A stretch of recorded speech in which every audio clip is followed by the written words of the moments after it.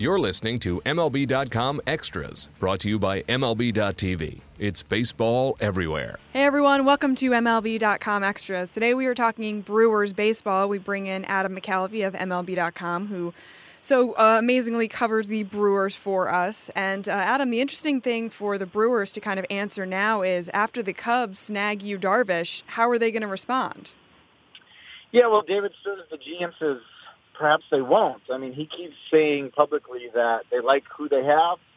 They've got 3 rotation spots spoken for with Chase Anderson and Zach Davies and Jhoulys Chacin. They've got Jimmy Nelson working his way back from shoulder surgery and expected sometime in the first half. And then they have competitors for the other spots. And David Stearns is saying, you know, we're comfortable with the group we've assembled. I guess the thing I would sort of throw out there is, well, a GM is always going to say that. It doesn't help a GM's negotiating position to say, God, we really need one more starter, guys. That doesn't really help when you're trying to negotiate a price of agent. So I think that there is still a lot of time before opening day, still a chance for the Brewers to add one of those other guys out there, and they've been linked to all of them: Arrieta, Cobb, Lynn, some trade targets. The Brewers, as we've talked about, Alexa, they have money to spend.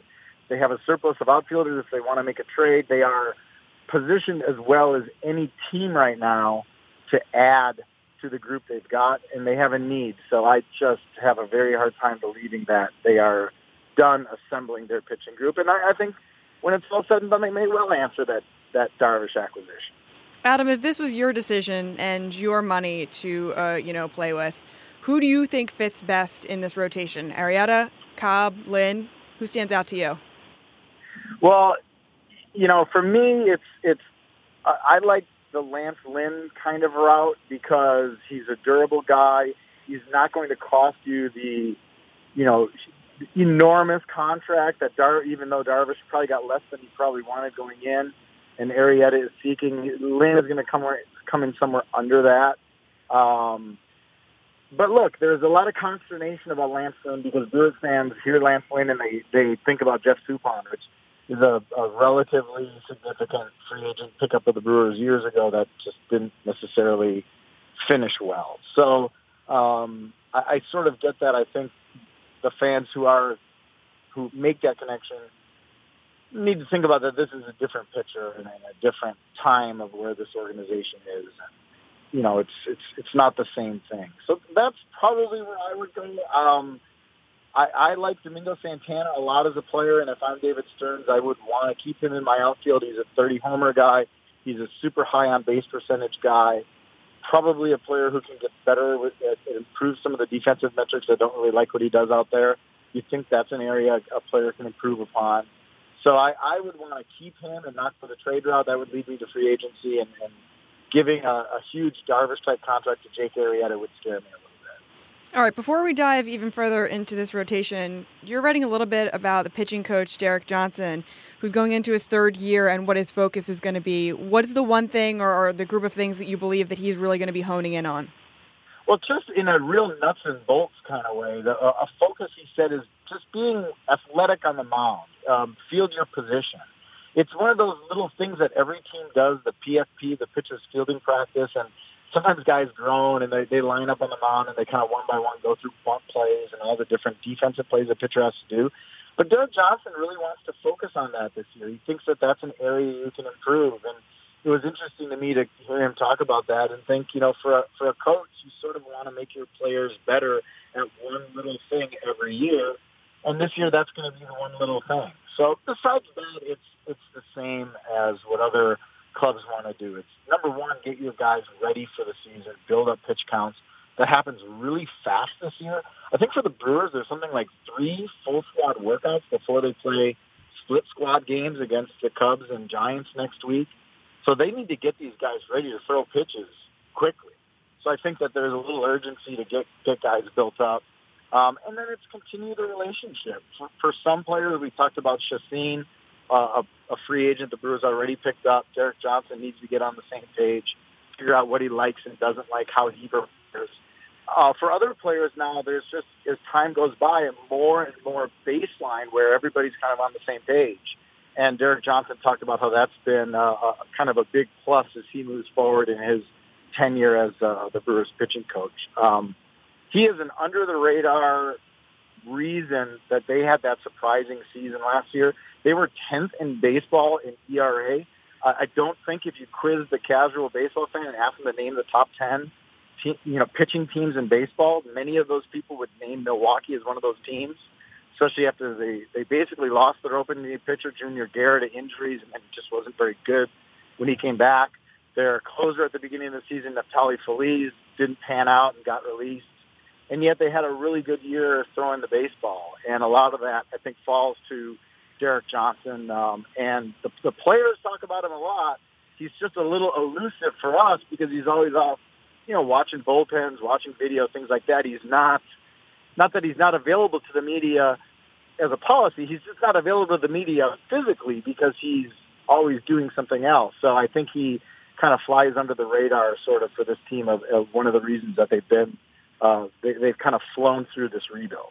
Yeah, it's going to be an awesome story on MLB.com. You can check it out that Adam is writing there on the site. All right, so my question is, my interesting, I think, thing that the team still has to work out, obviously, is embracing all this depth in the outfield or trading one of these outfielders. But I think that's going to be harder to do as the spring goes on and you realize, one, these guys are all really good, and two, we could really use this depth because, if God forbid one of these guys gets hurt, we need these other guys to step up and step up in their place. So I would just feel like, when would they actually make that decision as to, trading one of these guys away and bringing someone new in? Well, it's hard because let's say the Brewers do trade Domingo Santana for a pitcher. That's been like the most likely scenario, I think, that's been discussed all over the place this winter. If a team is, some of the teams that are looking at acquiring pitchers via trades are first looking at these free agents because they only cost you money, not players. And the way the game is right now, I think a lot of GMs value the prospects a lot that they would have to give up for a pitcher, a lot more than the owner's money that they would have to give up to sign a free agent. So they're looking hard at that Arrieta, Cobb, Lynn group of free agents. And until that gets settled, I wonder if the trades are kind of held up a little bit. That may be one factor here.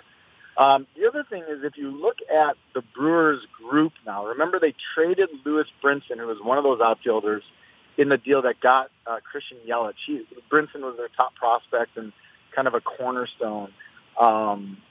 If you look at the group they have, it's Yelich, Lorenzo Cain, who they added, Domingo Santana, and Ryan Braun. That's kind of the four-man logjam. They're talking about playing Ryan Braun at first base in spring training and giving him some at-bats there during the season as a way to get at-bats to those other outfielders. Then they have Brett Phillips, the prospect with the laugh we've all heard and the really crazy throwing arm. He had a really solid September last year, put himself into the competition. And the other younger guy, youngish guy, is Keon Broxton. Broxton and Phillips both have options. So let's say they keep Domingo Santana.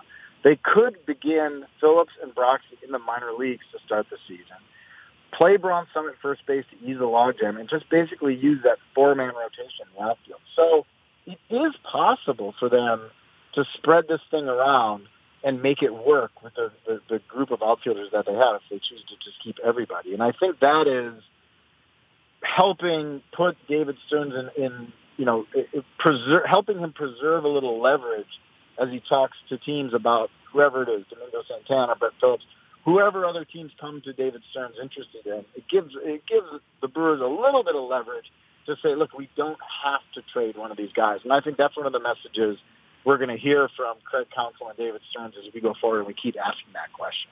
All right, you talked a little bit about Ryan Braun trying to get some time at first base, and I'm sure that's going to happen this spring because why not? How much time has the organization talked about that? Have you seen him out there taking grounders?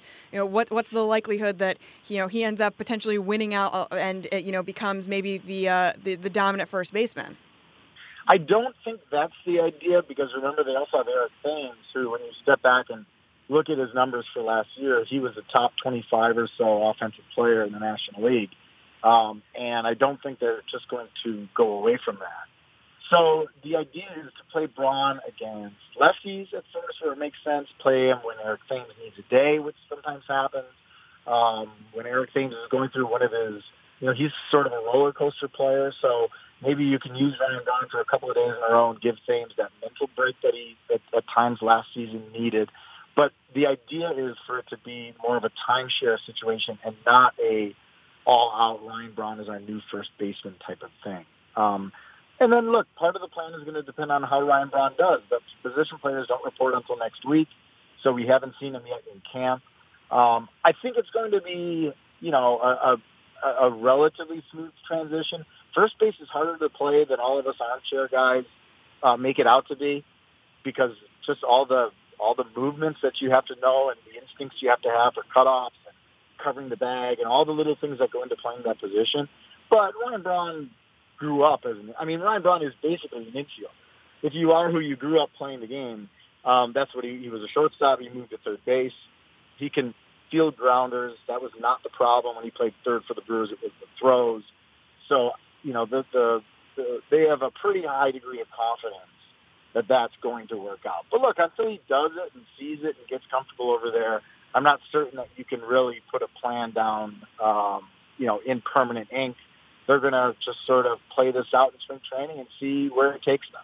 All right, let's bring the podcast full circle. We started off with some free agent starters who are still available, Arrieta, Lynn, Cobb, guys that this team could still target. And then we had mentioned how they would probably rather do that than focus on a trade. But there are some guys out there who could potentially be available. Chris Archer, Jake Odorizzi, Michael Fulmer. You had also mentioned Jordan Zimmerman. Which one of these guys who's kind of in this group, possible trade target, do you see becoming the most likely guy that could end up landing with the Brewers? Well, that's hard for me to answer without knowing how David Stearns really views, when he's sitting there with his top people, the group that he has. To get a Chris Archer, or especially to get a Michael Fulmer with 5 years of control, would take a huge haul. They already gave up a huge haul of prospects to get Christian Yelich for the next 5 years. And the question is whether he would be willing to do a trade like that again in the same off-season, basically, for a pitcher. So if he has confidence in the group, like he says, if they really do have good projections on some of these competitors, they have Giovanni Gallardo, for example, kind of a low-risk acquisition that they made, then maybe they go to that next tier. And look, Jordan Zimmerman is a Wisconsin guy. He has had 2 bad years. He has not had the recent seasons like he had in Washington, where he was at the top of his game. But if you're just looking to add depth to the group you have, experienced depth, he's the type of a player that I think David Stearns could target, and it wouldn't necessarily take the massive haul that a guy like a Chris Archer or a Michael Fulmer would take. So I'm hesitant to name one guy because it just all depends on what the Brewers think of their group. And then what happens to the group is we go through spring training. Somebody gets a sore shoulder and is sidelined for a period of time. Or Jimmy Nelson has some kind of setback in his throwing program. Something like that can sort of change the level of aggressiveness that they would have as they go after some of these other players. I just think this is the way this spring is going to be, Alexa, where teams are kind of in this flexible mode right now. They know there are lots of options out there should they need them. And the teams can kind of sit right now, take a look at what they've got, and they're not feeling a great urgency to snap up the players that are available on free agency or even the trade market, because they can just sort of wait this out right now. And I think that's what a lot of these smart GMs are going to do. All right, Adam, before we let you go, give me one prospect who you've found interesting as you've kind of been following them early this spring. Well, look, today pitchers and catchers reported it's normally a sleepy day. It was a little more intense than usual because, as I said, those games are coming really quick. But I will say Freddie Peralta is one of their good pitching prospects, and he's got a little Brett Phillips in him. He came in today. I have never seen a prospect do this. He went around the room, walked up to everybody, looked them in the eye, grabbed their hand and shook it vigorously and said, "Hi, I'm Freddie." And it was a really, really good introduction. More players, I think. Sometimes these guys come into their first big league camp and they're understandably nervous and they feel like they should be neither seen nor heard, and they sort of keep their head down. Well, this guy had his head up, and I really like it. I'd heard that that's sort of his reputation And, we all enjoy being around Brett Phillips and how sort of boisterous and fun he is. And I think Freddie Peralta maybe has the chance to be the pitching version of Brett Phillips. Oh, that's so good to hear. I love those kind of stories. They're always so interesting, the little intricacies of spring training as guys are starting to kind of get to know each other and become reacquainted. All right, that's going to do it for us here on MLB.com Extras. We got position players who are reporting next week, so we're going to have a full podcast next week on all of that, and make sure you stay tuned. Thanks, Adam. Appreciate all the info. All right, talk to you next week.